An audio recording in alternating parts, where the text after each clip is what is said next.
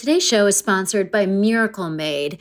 And oh my God, you guys, you know that I love a luxurious set of sheets. And I now have such a set of sheets because of a Miracle Made. They are bedding that has been inspired by NASA. They've got silver-infused fabrics that actually make temperature regulating a thing.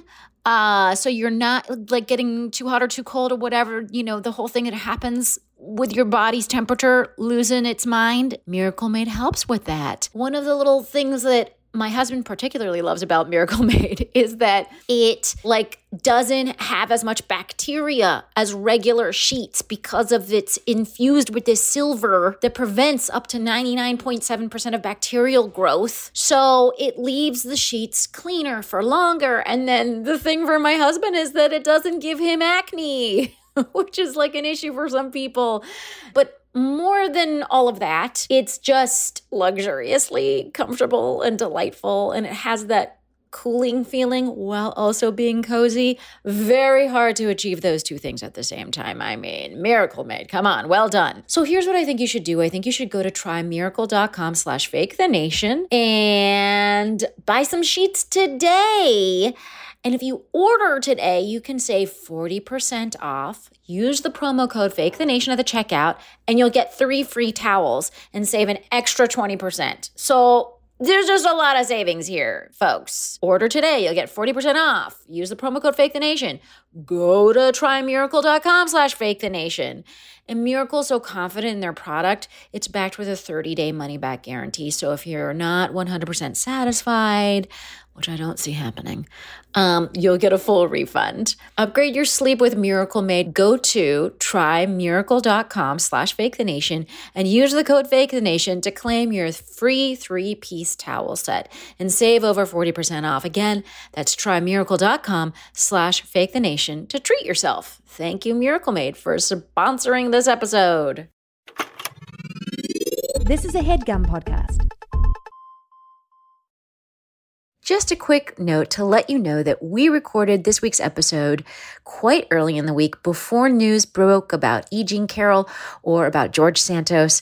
So unfortunately, we will be getting to those next week. Fake the Nation, episode 356. Hello. This is Fake the Nation, where we talk about news, we talk about culture, and where we grapple with the question, should mothers want to celebrate Mother's Day with their children? I'm your host, Nagin Farsad, and my husband asked if I wanted the day off from my child on Sunday, which immediately sounded delightful, but then also sounded wrong.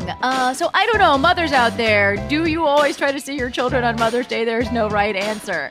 Today, we are going to talk about a very particular wedding photo dilemma. We'll also talk about the Felix economy and the economy. And finally, is it the end of the digital media age? This panel, you have no idea. You have no idea what kind of panel we've assembled for you today. It's remarkable. Joining us for the gajillionth time, we have the wonderful host of the podcast, The Political Orphanage, a show that I've also been on, not to brag. And, you've just heard him everywhere all the time, all at once. He's so funny. He's not your typical lefty, because I don't think he would quite describe himself as a lefty. He's his own brand of wonderful. It is Andrew Heaton. Hey, Andrew. Thank you. I am delighted to be back. I always have fun on this show, and thrilled to be here again. Oh my God, so happy you're here. And I'm so excited by this next panelist, because it's his first time on the show. But it is not his first time in my earballs, because I am a very, very regular listener to the Slate Money podcast, of which he is a co-host. So I, for the last, I don't know, when I discovered it, maybe a year and a half ago or something, have just been every week, don't miss an episode type of listener. Love the show. He also has a new book out called The Phoenix Economy, which I think it comes out this week. You can get it. It'll be in the bookstores. And he is also the chief financial correspondent at Axios. He is the very wonderful, and you're going to love him too and subscribe to all of his things, Felix Salmon. Hey, Felix. Wow, what an introduction. I feel like I need to just carry you around wherever I go so that you can introduce me. We do real introductions on this show because I happen to have the privilege of having people on that I think are fucking fantastic, and you're one of them. So I'm so glad you're able to do this show.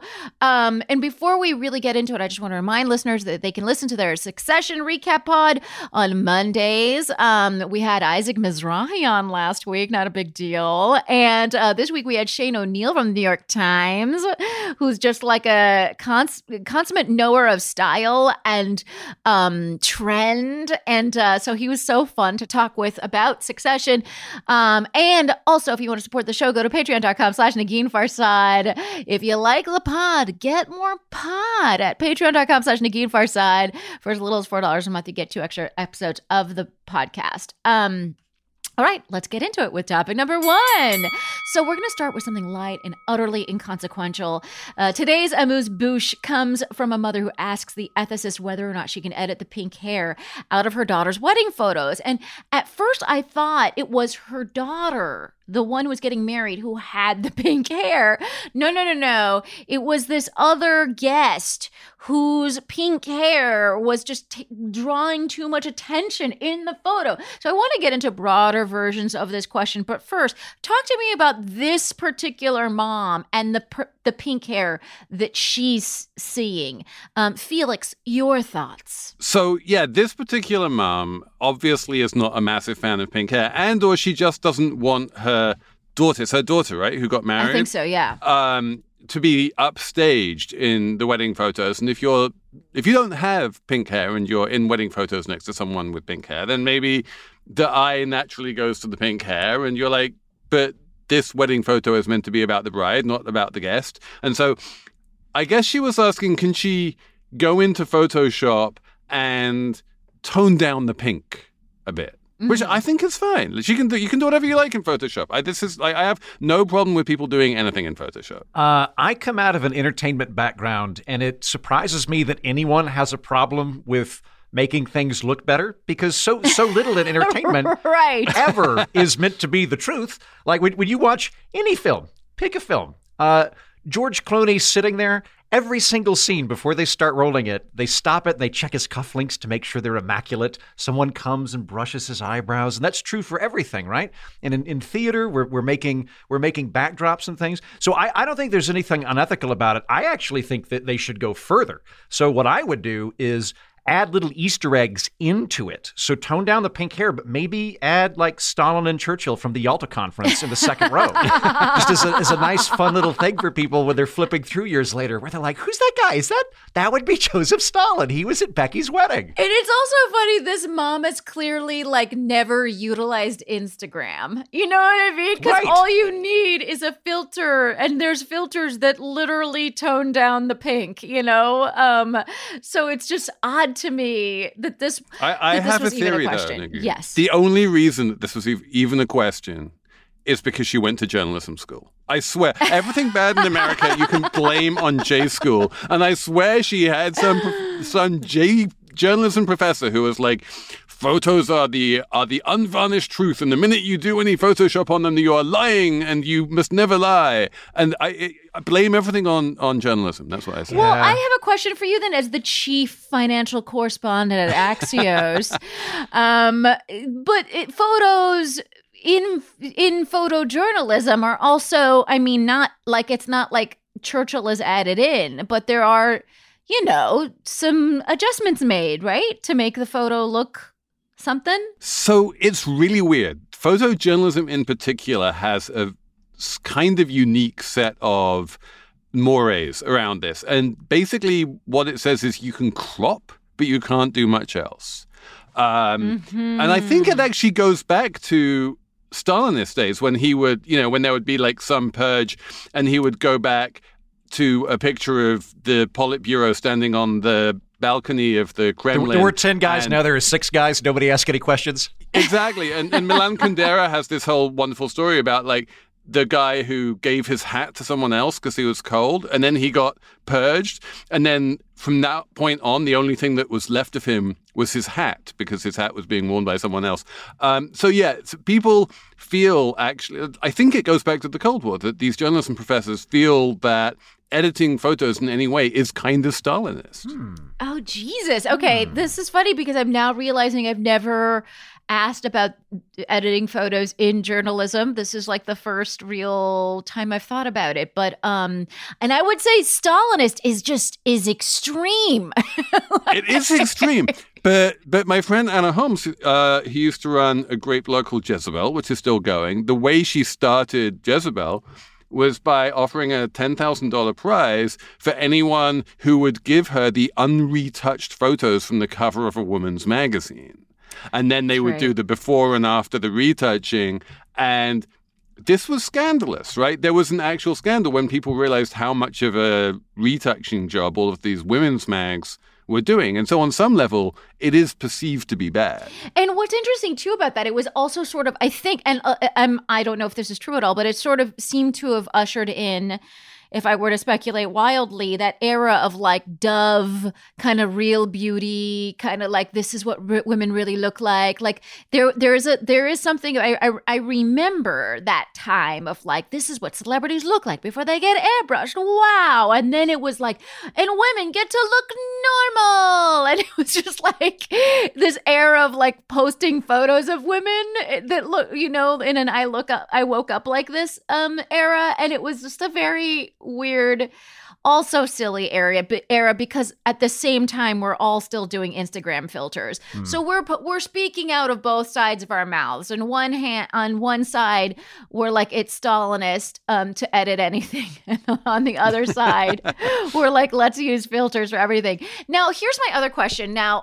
So the way I had originally read the question just when I saw the headline was that the woman was offended just that by the like non-ceremonial look of her daughter having had pink hair or something as the bride. Like that's how I read it.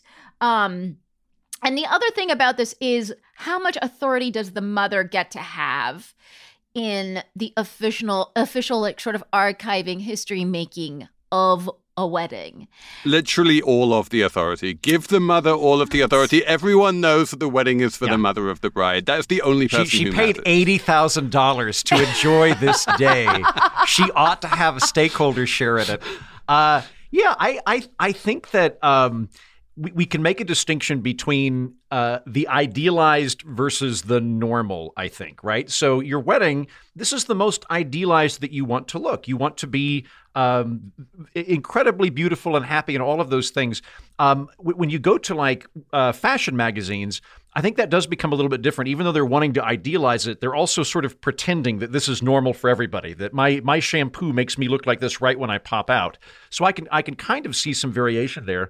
But I think that they should absolutely have that ability to remove it. Like I saw this wonderful photo a couple of years ago of it was a wedding photo. The bride and groom are holding each other. They're outside. Everything's beautiful. And just in the upper right-hand corner, you can see two dogs humping in the background. And it was great. It brought joy to my life. I would love to have that as my official wedding photo, but I could totally understand someone wanting to buff that out for that particular day. That's hilarious. And have either of you done anything at a wedding that ruffled any mother feathers? So I actually did turn up to a wedding with bright pink hair once. And how did that go down? And I feel like this went down fine with the mother of the bride. Wait, did you do it for the wedding or you just happened to be that way? No, I did it for the wedding. Okay. I was like, I was young and foolish. And I was like, I want to be super festive and colorful. And so I'm going to wear a dark green and gold frock coat and a frilly shirt and bright pink hair because why not? And my girlfriend at the time, who's now my wife, was like, what the hell are you doing? You look like a Muppet. But it was too late at that point. So I kind of looked like a Muppet. And the mother of the bride was actually fine with it. She was awesome. And she's like, Felix, you look great. Mother of the groom, I'm not so sure about. She was a bit more conservative. Right. I mean, I think my mom would also, she would be like, fine, but she would just be like, oh, like, why? And I could see it sort of like bumming her out. But also, like, as parents, I think at that point they know where they're dealing with late 20-somethings, early 30-somethings. They're all idiots in that particular band of age. You're going to get some pink hair. And that's just what everybody's dealing with. Folks, let me know, what is your particular ethical position on the editing of pink hair in wedding photos? That is what we chose to talk about today on Fake the Nation. Because it's just fun to start out with something that really fucking doesn't matter. All right, let's take a quick break. And when we come back, we'll continue talking.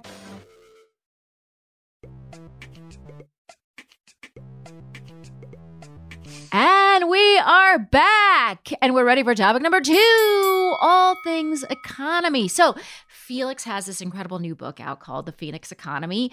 You can get it from your local bookseller, I'm sure, but you could also get it from your independent bookseller online, like at bookshop.org, which will direct you to the thing that does the thing. Can I plug my favorite, the audio version of bookshop.org, which is libro.fm?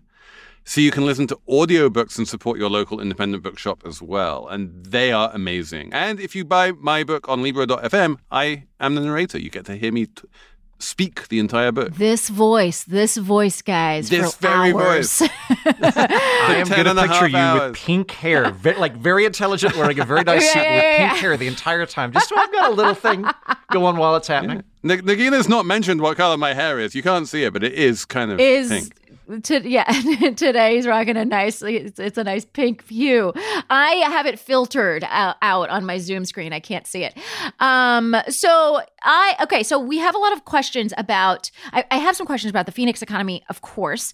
And I want to start, though, with questions about the confusing state of American and global economics. And now, mind you, this podcast is normally populated by dirtbag comedians, people more like Andrew. Thank you. So keep that in mind. So you're elevating this pod.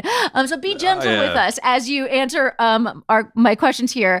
My first question is about bank failures. And the question is really, what the fuck? Why the fuck? And should we give a fuck? Okay, that's really it's like I'm watching a congressional hearing. This is amazing. These are extremely good questions, again, I have to say, and I wish that Congress had asked those questions rather than doing what they actually did when they brought everyone up to testify. The first question is, should we give a fuck? And that's the important one. Yeah. Should I worry about this? Does it affect me? Should I care? And the answer to that is no. It is not important to you. It doesn't matter. We've had 4 banks fail, if you include Silvergate, really 3. I was actually a customer of one of them, First Republic, and it made no difference to me. If a bank fails, even if your bank fails, given the system that we have, given the way that you have the insurance corporation and the way the government has backstopped all of the banks, nothing ever happens. You keep the same bank account number, you keep the same routing number, you keep the same branches. So you have nothing to worry about. If you're worried that your bank might fail, a little bit more, because I'm delighted to hear that. Felix, I have $82 right now. And if the congratulations, thank you very much. I'm very proud of you. If the bank went under, my concern would be, I know that the FDIC is going to take care of us. That it's secured. 82 is less than 250,000. I'm well below the threshold. That said, though, I always just sort of assumed that there would be like a 2-year gap where I have to file paperwork, and the government's like, "Yep, we're going to refund you the $82. It's going to get you in a year and a half." What if I need to buy like a popsicle or a hamburger or something during that time? Your debit card keeps on working, your account keeps on working, your ATM card keeps on working, your account number stays the same. Okay. Nothing changes. Okay, terrific. Right, so the government basically takes over the function of the institution or somebody. So in Silicon Valley Bank, first the government took over the function of the institution. And you know what the first thing they did was? They took every single employee of Silicon Valley Bank and raised their pay by 50%. And they said, we want this bank to continue to function so much that we will raise all of your pay by 50% just to make sure that you don't have any incentive to leave.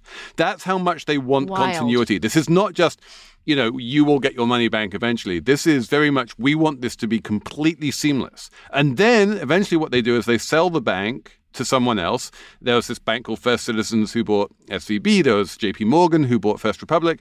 And then that new bank is a perfectly good operating, functioning thing, and they just keep on operating as before. And so then are they going to keep First Republic as a brand or whatever? No, they're going to... First Republic will eventually disappear as a brand, but that's going to take a while. They're not going to rush anything. Got you. And I want to say that because I'm a listener of Slate Money, not to promote you again... and my parents also had an account at First Republic. I was able to give them all of that information because they called me in a panic, and I was like, no, don't worry. Felix Salmon of Axios told me what to do, which is nothing. Do nothing. You're totally fine. Andrew, what were you going to say? Okay, so I've got a question when there's like a bailout. I'm not a bank, but someday I hope to become a bank. And that would be nice, yeah. Is that what you're doing podcasting for, Andrew? I'm just so tired of being Andrew Heaton. I just want to be anything else. The dirtbag comedians, the thing that makes them dirtbag is they don't just want to become a bank, they want to become a failed bank. Yes, okay, see, exactly. I want to be a failed bank. There's a solo show in that. But my concern is, let's say I take, I'm first bank of Heaton comedy, and I make a lot of really shaky investments in bananas and pop humor and things. And I go kaput. I learned this term moral hazard, where if the government comes and bails me out, I go, well, all right, worked last time. Maybe I'll just keep doing the crazy stuff. So is there concern that the banks will make bad decisions if they know that there's somebody there to cushion their fall? Absolutely. And that's what we saw in 2008, right? Was a bunch of banks effectively getting bailed out by the government. That you had Tim Geithner and the Obama administration coming in and forcing banks to take billions of dollars in bailout funds so that they would stay solvent and keep on going. And then there was all these questions about why did the CEOs keep on getting paid millions of dollars, and why did the shareholders keep hold of their money when the government had to bail them out, and all of this kind of thing. In 2023, that is not an issue, right? In 2023, all of the shareholders got zeroed out. They lost all of their money. All of the bondholders who lent money to that bank got zeroed out. Anyone who took that bank's risk lost all of their money. At Silicon Valley Bank, basically all of the executives got fired pretty much immediately. I'm sure that most of the senior executives at First Republic are going to get fired. So what you see is no real incentive on the part of the bankers to go through this, because for the bankers and for the shareholders and the people who have stock in the company, it's very painful for them. The only people it's not painful for depositors. are the depositors and the customers. Exactly. Okay. And that's how it should be. Okay, very well done on answering the questions about bank failures. I'm going to just... Can I answer one other part of that question, though? Because we only answered the last bit. The first bit, which is kind of the more interesting bit, is what the fuck just happened, and is this weird? And the answer is, this is really fucking weird, right? Because none of these banks made bad loans. Normally, the way that banks fail is they make bad loans, and the people they lend money to can't pay the money back, and then they lose their money, right? That's not what happened here. Everyone who they lent money to is still paying their money back. There's been no defaults. And what you basically have is this very weird world where the reason they failed was because they got too much money. During the pandemic, there was all of this fiscal policy and monetary policy, and you don't need to worry what that means. But what it means is there was just lots more money sloshing around the economy, especially around Silicon Valley. And all of those people in Silicon Valley and their companies put their money in the bank. And then when interest rates started going up, they started taking their money out of the bank. And that action of putting money into the bank and then taking it out of the bank was basically what caused these banks to fail. And if it hadn't been for all of the crazy pandemic stuff, these banks would have been fine. And that's really what my book is about, is that weird, unexpected, improbable things happen as a result of the pandemic. No one would have predicted, if you said there's a virus coming and it's going to kill 1 million Americans, that the obvious consequence of that would be banks are going to fail because they have too much money. Weird. Yeah. And that's the theme of the book. It's basically expect the unexpected, weird shit is going to happen. And then also that, with SVB, and, we talked about it on this show in our hobbling fashion, that there were dudes who were like, I don't like how this looks. Take your money out. And that became a contagion. How much is kind of the social media dude saying shit out loud thing a problem? That was a big problem in SVB, right? There was an actual bank run at SVB. We saw $42 billion leave SVB in one day. This is a bank run an order of magnitude higher than anything we have ever seen in the history of banking anywhere in the world. This is absolutely astonishing levels of bank run. Not so much with First Republic, though. With First Republic, it was just a whole bunch of people who had money in the bank and were like, I'm not making a lot of interest on this money, and if I just move it somewhere else, I'll get more interest. And that was how they lost all of their deposits. So I'd say in one case, it was a good old-fashioned bank run where people talk to each other and they use social media and WhatsApp groups and all of the rest of it. But not so much in the other ones. One of my favorite banking jokes is from 30 Rock where Tina Fey, Alec Baldwin asked Tina Fey, like, what do you should have money. You've had this job for a long time or whatever. And she says, yeah, I have like $15,000 in a checking account. And he says, and I think he says something like, Lemon, what are you, a peasant? But I remember at that point being like, oh, I should have a savings account. So that's how 30 Rock ended up worming its way into my finances. Andrew, you were going to say. My Nagin's economic background comes from watching 30 Rock. My economic background comes from watching that Jimmy Stewart movie where the angel makes him go back in time. That's it. Yeah. So I watched that. And there's a bank run on that, right? What happens is there's a bank run on the savings and loan, and Jimmy Stewart comes out and goes, well, I don't have your money. It's in Fred's house and Bill's house and Ted's house. And then they all go, he's a great guy. But they couldn't do that with Silicon. Like, if I were Silicon Valley, I would have come out and been like, well, we have the money. Because you got to do our people are paying us. There's no problem here. They just come back just tomorrow, needed to do you'll a be fine. Jimmy Stewart impression. My favorite bank run in the movies is not It's the Wonderful Life. It's Mary Poppins. Do you remember the bank run in Mary Poppins? No. It was glorious. And they dealt with it by literally just shutting the doors of the bank and bolting them shut. And then the depositors couldn't get in to get their money out. And I don't know if they tried that one either. Treat them like raccoons that are trying to get into the house. Exactly. But also, couldn't have, speaking of just closing doors, I mean, couldn't First Republic be like, sorry, the website is down, you guys, so sorry. And then that's it? They kind of did. There was a whole bunch of people who put in wire transfer requests at Silicon Valley Bank, and the wire just never went through. That is actually what happened. And so I think the takeaway from all of this is don't have too much money. Well, I've got a real question for you. Just keep it at a minimum of $83 That's what for I do. Popsicles and hamburgers. But you learn about what's the decent amount of money from 30 Rock. I learn about it from Succession, right? Where Tom patiently explains to Greg that $5 million is the worst amount of money to have. You're the poorest rich person. You're not rich enough to get taken seriously, and it's terrible. So just make sure you don't have $5 million because that's going to get you nowhere. I'm doing great. Yeah, terrible. Well, I've got a real question, if I can lob this at you, Felix. You said that the problem with First Republic and Silicon Valley is that there was too much money sloshing around there. Did that come from during the pandemic? We all just weren't spending money, so we were putting in the bank. Did it come from?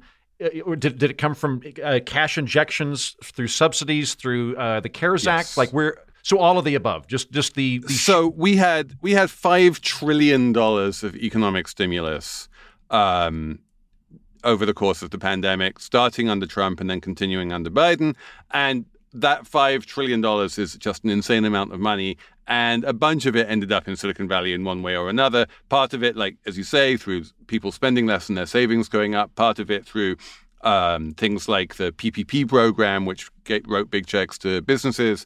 And then on top of that, you had the Federal Reserve. You had the monetary policy, right? The Fed was bringing interest rates down to zero. It was doing this thing called quantitative easing, which I won't bore you with. But it all basically means more cash in the economy. And Silicon Valley, especially when interest rates are at zero, is a very attractive place for money to go, because in Silicon Valley, they're like, I'm not earning any interest on my money in the real economy, but maybe if I send my money to Silicon Valley, then they can invest it in some whiz-bang new technology, and I'll make 100 times my money by investing in the next Facebook. And so that's where the risk capital tends to flow. But while they're waiting to invest that money, what they're doing is they're just keeping it in a bank account at First Republic or Silicon Valley Bank. So is that kind of like how historically up until recently, savings accounts over the last 20 years weren't yielding very much interest. So I might put my money in Robinhood, my $82, and put it in a stock. So the system was encouraging me to make bigger risks, and same with this on a macro level. Okay. Yes. And this is all of chapter 3 in my book. Yes. Well, let's talk about that book. You say in The Phoenix Economy that the idea behind this book is that the unexpected isn't over. The shock and trauma of the pandemic, its long-term downsides as well as the unexpected upsides are not entirely in the past. They'll continue to emerge for decades to come. Just like the shock and trauma of World War II shaped personal and geopolitical behavior for half a century after the war was over, I got like a little, I don't know, like little heart palpitations reading that. What is the let's talk about the Phoenix Economy. What does that mean, rising out of the ashes of the pandemic? And what is the hopeful aspect of it? Because we do a lot of hopeful talk on this podcast. As you should. Hope is good. And as I say, like there's this thing called nominative determinism, right? Like if you're named Felix, you're going to be hopeful. You're going to be an optimist. And so I'm trying my best to try and find like the silver lining to 1 million Americans just died. But like, let's, stipulate first and foremost, this was a very, very big like mass death event. And a lot of people haven't really come to terms with that. We're not really being honest with ourselves about how bad it was medically. But it wasn't just medically bad. It wasn't just bad in terms of mortality. It was also really bad in terms of the economy. The whole economy was this dynamic system which was spinning really fast. And it immediately just came to a screeching halt in March 2020. And everything broke. The supply chains broke. The, way we work broke. The job market broke. Unemployment spiked to 20%. And what we needed to do was rebuild a new economy out of the ashes of the old one, because there was actually no way of rebuilding the old economy. And anyone who tried failed. The people who tried to do something new kind of succeeded in some interesting ways. The people who tried to go back to how things were before have broadly failed. And so that's the general idea of the Phoenix Economy, is that out of the ashes of the old economy, out of the wreckage that we saw in March and April 2020, we have built something new and different, and it is almost impossible to overstate how different it is, and it often feels like it's similar. But those feelings of similarity mask big and profound changes. Again, I guess I just want you to be like, and it's different, really different, but like it's gonna be so great. So it's gonna be, what I say is, the new not normal is my slogan, which means bigger upsides and bigger downsides. There's going to be more triumphs and more tragedies. You're not going to be able to predict things for decades ahead, right? So someone like Warren Buffett made all of his money by just saying, I am making a big long-term bet on the health of the American economy. And he became like the richest man in the world by just keeping that single North Star and sticking to it. And in the new not normal, that doesn't work. You need to change your mind. New truths arrive. New facts arrive. We don't really even know what's true half the time. And you just need to be a lot more nimble and a lot less kind of bullheaded about things. You know, one of the chapters in your book is called LOL Nothing Matters, which I thought was really hilarious. And you talk about the rise of crypto and NFTs. And I think this was a period of the pandemic that was so specific, and we all remember it so clearly. And I think a lot of us are confused about whether that era is over.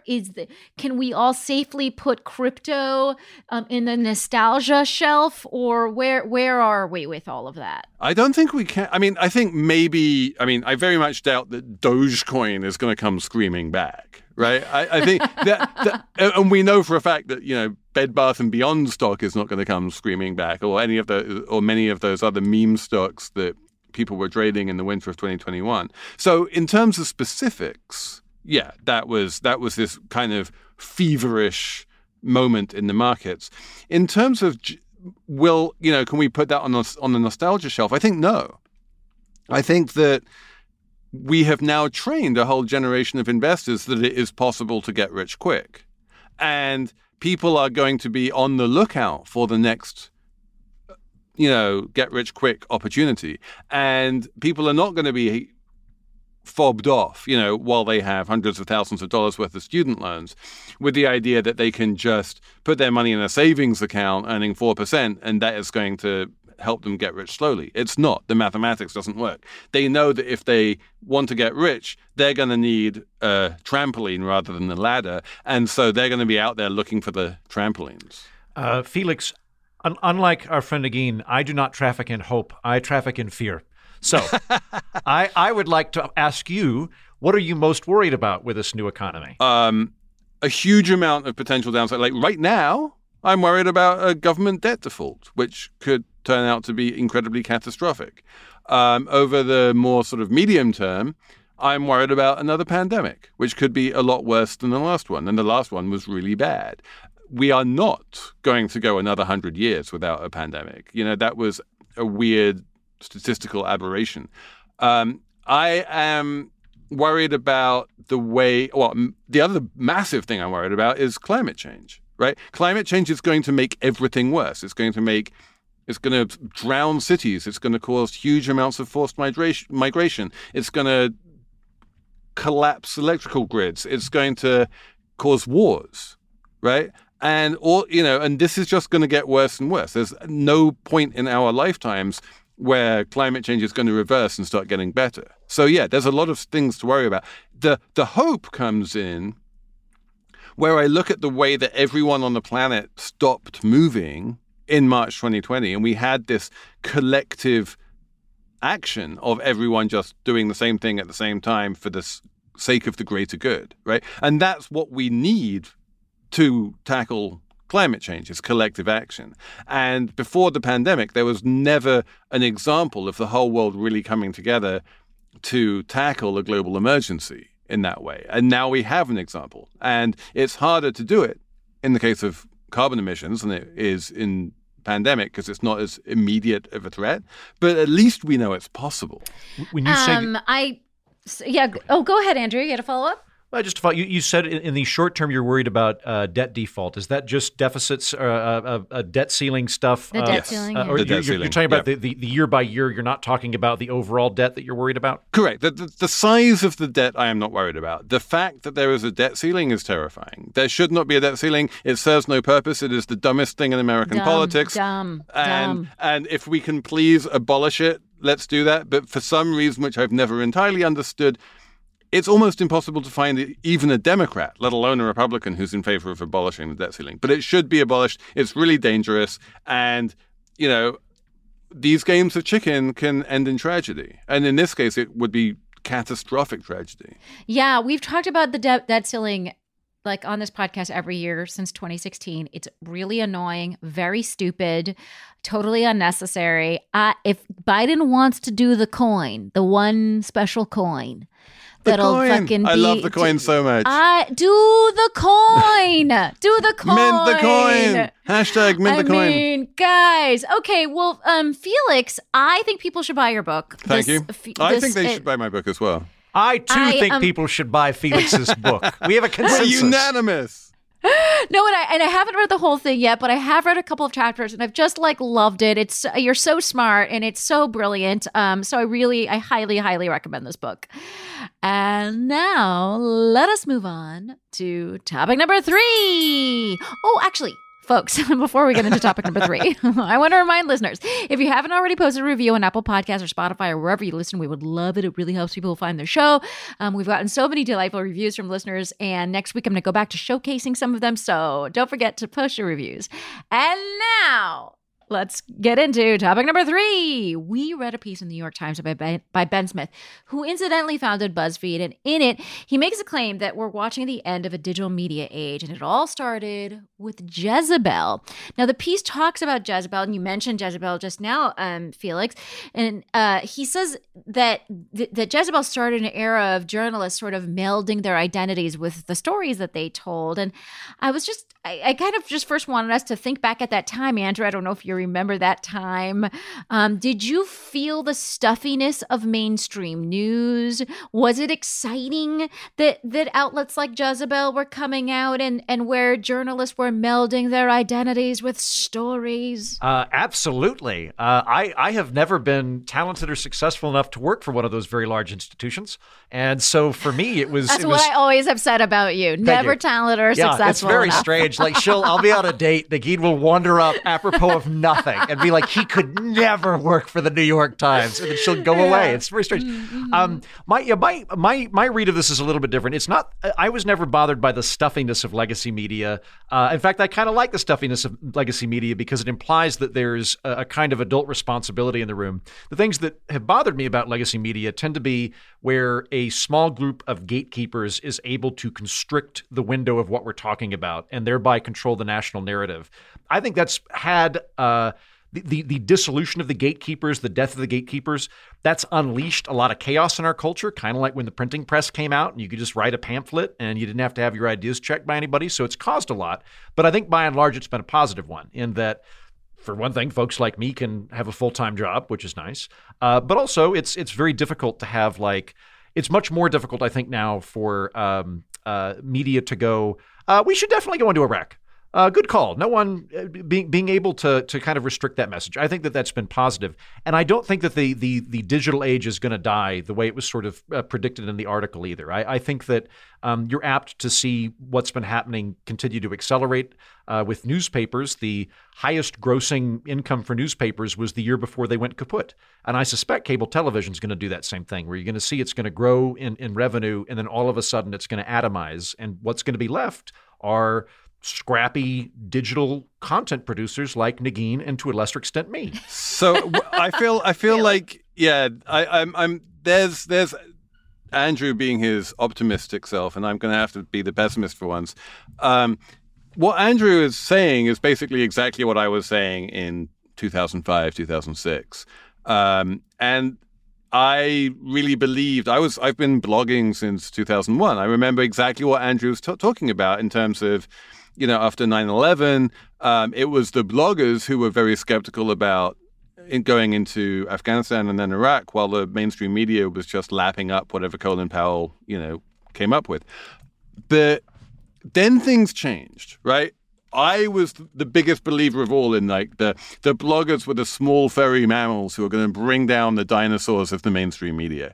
It didn't work out that way. What happened was two things. One was that the mainstream media actually did a really good job of learning from the bloggers. And in Ben's book, he has a whole bunch of, scenes of Jonah Peretti and who founded BuzzFeed, coming into the New York Times and sharing his wisdom, and the New York Times actually listening to him. And so then, someone like Corey Seeker, who used to be the editor of Gawker, wound up becoming the editor of the style section at the New York Times. Ben Smith himself is at the New York Times. And Ben himself moved to the New York Times, exactly. And so the mainstream media became a lot bloggier, and then the blogs, basically got killed by a bunch of different things, including the mainstream media becoming bloggier, but also by the death of Google Reader and by the rise of Twitter. And what they morphed into was really terrifying. And then if you look at the 2010s, we don't have that wonderful many-to-many confluence of ideas that we got in the 2000s. In the 2010s, what we have is the rise of Ben Shapiro, Breitbart, and a bunch of other, Daily Wire, a bunch of very centralized right-wing misinformation machines who weaponized the new technology for political purposes in a way that, as Andrew has admitted, has had extremely deleterious consequences. And we wound up living in a country where 40% of the country thinks that Donald Trump won the last election. And that is entirely a consequence of the, blogification of the media on some level. Ben talks about this in his book, and it's a genuine tragedy. And Andrew, I'm very happy that you are able to make a living by podcasting, but I'm sorry, but like 40% of the country thinking that Donald Trump won the last election it more than outweighs that. Have you met Andrew, though? He's really cool. Thank you. He's a fun hang. I'm delightful. I'm a fun guy. But to push back a little bit, though, couldn't we go back in time and find other things that the American public was hoodwinked over? Like, we went to war with Spain over a bunch of yellow journalism back in the day. And I think there's been lots of instances where the American public has believed something kind of crazy back before we had all of this. Yeah, and I think, certainly when I was hanging around in the 2000s, we all thought of that period of yellow journalism as like a bad thing and an aberrant part of history, which we shouldn't want to replicate. You mentioned the Trump people. One of the things that I felt like Ben Smith got right was that he pointed to the rabid readership of Jezebel in those early days and how the readership ended up kind of, being the early like cancelers of writers. If a writer strayed from the orthodoxy of the Jezebel ethos, readers would be like, "What are you doing? Stop!" And that kind of like mass. It empowered these readers to kind of call out writers, which is nice in a way, but also terrible in a way, because it created a scarier thing, like of why are these readers behaving this way? And then, of course, at the same time, we had the rise of Twitter and all that stuff. So that we sort of led ourselves into this world of people are out here just criticizing shit they see online. Yeah. And that's what we all do. And it's rageful and shitty. And I was a blogger for many years. And basically that was how I blogged. And that's how most people I knew blogged is, the famous cartoon of like, honey, you coming to bed? No, I can't. Why? What's happening? Someone is wrong on the internet, and you're on your blog sort of like trying to say I need to tell everyone that someone is wrong on the internet. And that was me. And so long as the Jezebel commenters were just commenting in the Jezebel comment section, they were creating on the fly a whole new way of looking at the world, which I think really was constructive and useful and a good counterbalance to the kind of message that had historically been served up to them by the women's magazines. What happened then, and Nick Denton, who started Jezebel, certainly didn't see this coming, and neither did any of the rest of us, is Twitter.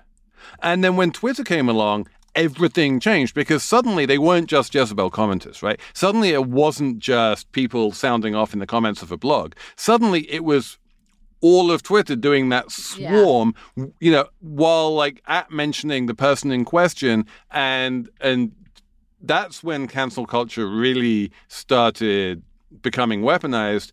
And that wasn't the blogs, that was Twitter. I would say it was, that wasn't the blogs, that was Twitter, but it's sort of like it does feel like the DNA of it came from this kind of Jezebel readership. Sure, the readers, people in line. The Jezebel commenters migrated to Twitter, and then all hell broke loose. And then all hell broke loose. Yeah, and it does feel like a grody part of the thing. The other thing that I never liked is that sort of Vice. This thing where like reporters have attitudes and like they wear beanies sometimes. Like, they skateboard to work. Take that, the man. Yeah, like I don't want to like intuit what my journalist had for breakfast. You know what I mean? Like I don't want to know shit about their personal lives by like the way they do their journalism. You know what I mean? And there is that era that I feel like was ushered in by that particular brand of digital media, right? I mean, where it was like a rock star. The star journalist at Jezebel called herself Slut Machine. Right. Well, I think there's also this the model of I am going to get a really big base by whipping up people into an angry mob. You can build up a very big group of people doing that, but they'll turn on you. So like on my show, like I've very intentionally tried to find people that have friends they disagree with. That's the big temperamental thing. So it's very unlikely that my folks are going to come after me with a pitchfork.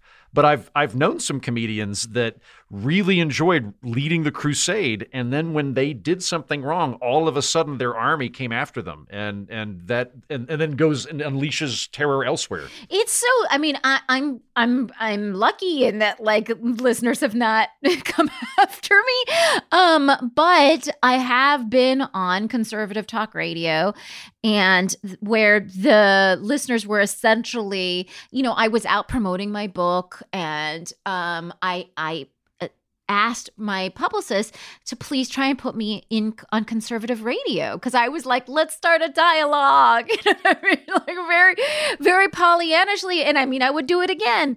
And most of the conservative, hosts that I was in contact with, they were really nice and they weren't trying to like do me any harm. But there was one that really wasn't nice and that really was trying to do me harm and did. Like I was in a maelstrom for it was like 3 or 4 days of just not even being able to log on to anything on the internet because I was just being eaten alive.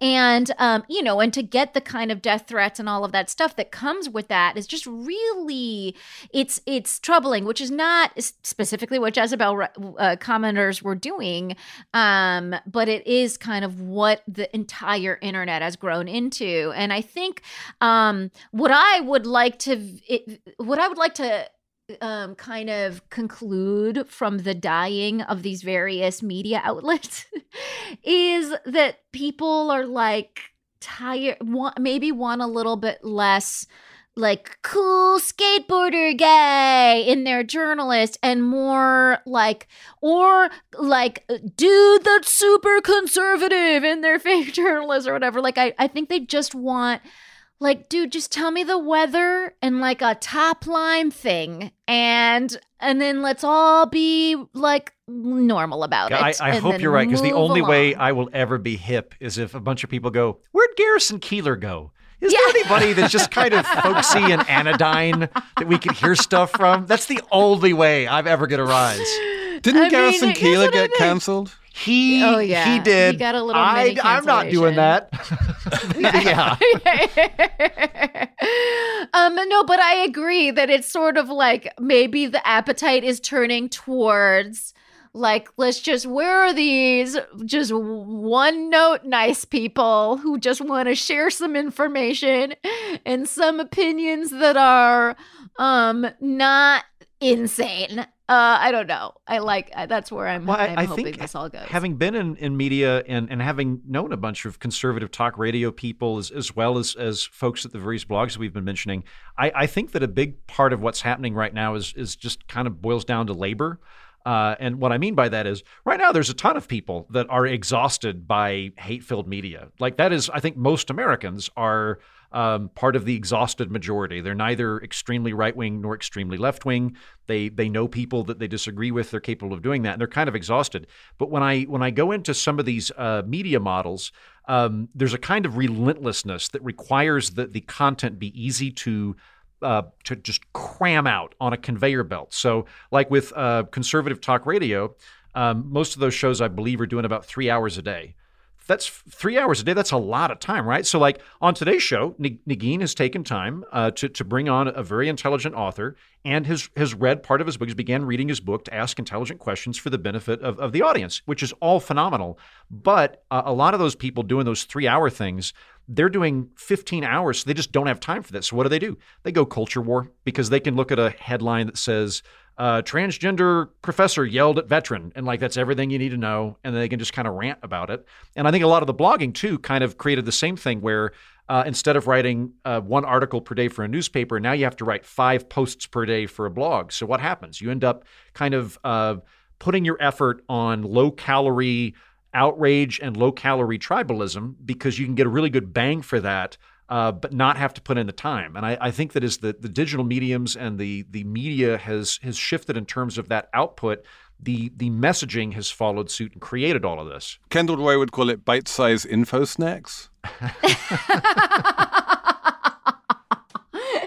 Indeed. Do you have any final thoughts on this, Felix, as we wrap up? I have way too many final thoughts. Oh, my main thought is just I miss the blogs. You know, there was this halcyon era from like 2003 to 2009 where blogs were amazing, and it was fun. I wish they would come back. Folks, let me know. Is this the end of the digital media age? Check out that piece. It was super interesting. We're all so curious to know. But what I would love to do is, first of all, thank you both for being so tremendous. I knew this would be tremendous, and it was tremendous. And I would love for the people of Fake the Nation to be able to follow you and all the wonderful things that you do. Andrew Heaton, where do they do that? You can follow me on Twitter at Mighty Heaton, but I'm not that active on it. What I would posit is if you enjoyed my dulcet tones and Jimmy Stewart impression, and you got really roused by me mentioning that Garrison Keillor anecdote, you can check out my podcast, The Political Orphanage, so called because I myself am very exhausted of the red team versus blue team thing and have built up a podcast that's trying to get around that and just solve problems. So check out The Political Orphanage. Check out The Political Orphanage. It's such a fun show. I've been on it. It's really great. Thank you. And Felix Salmon of Axios. Where do people find you?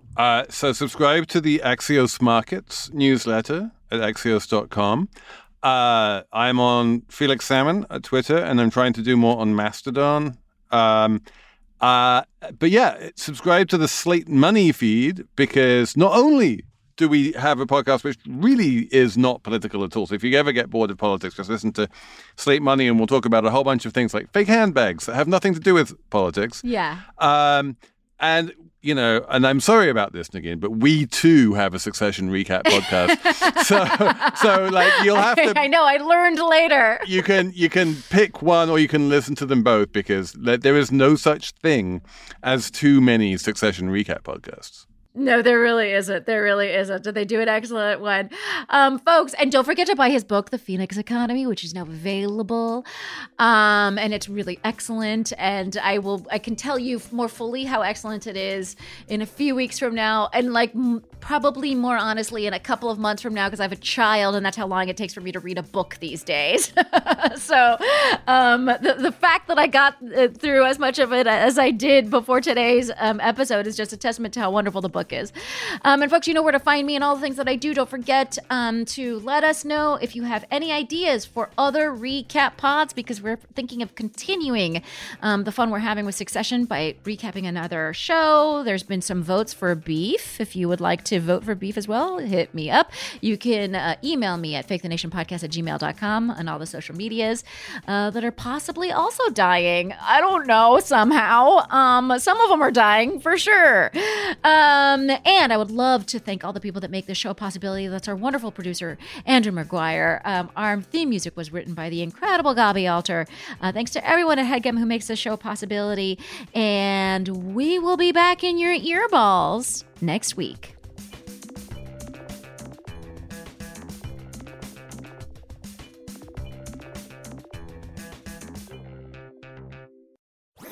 That was a HeadGum podcast.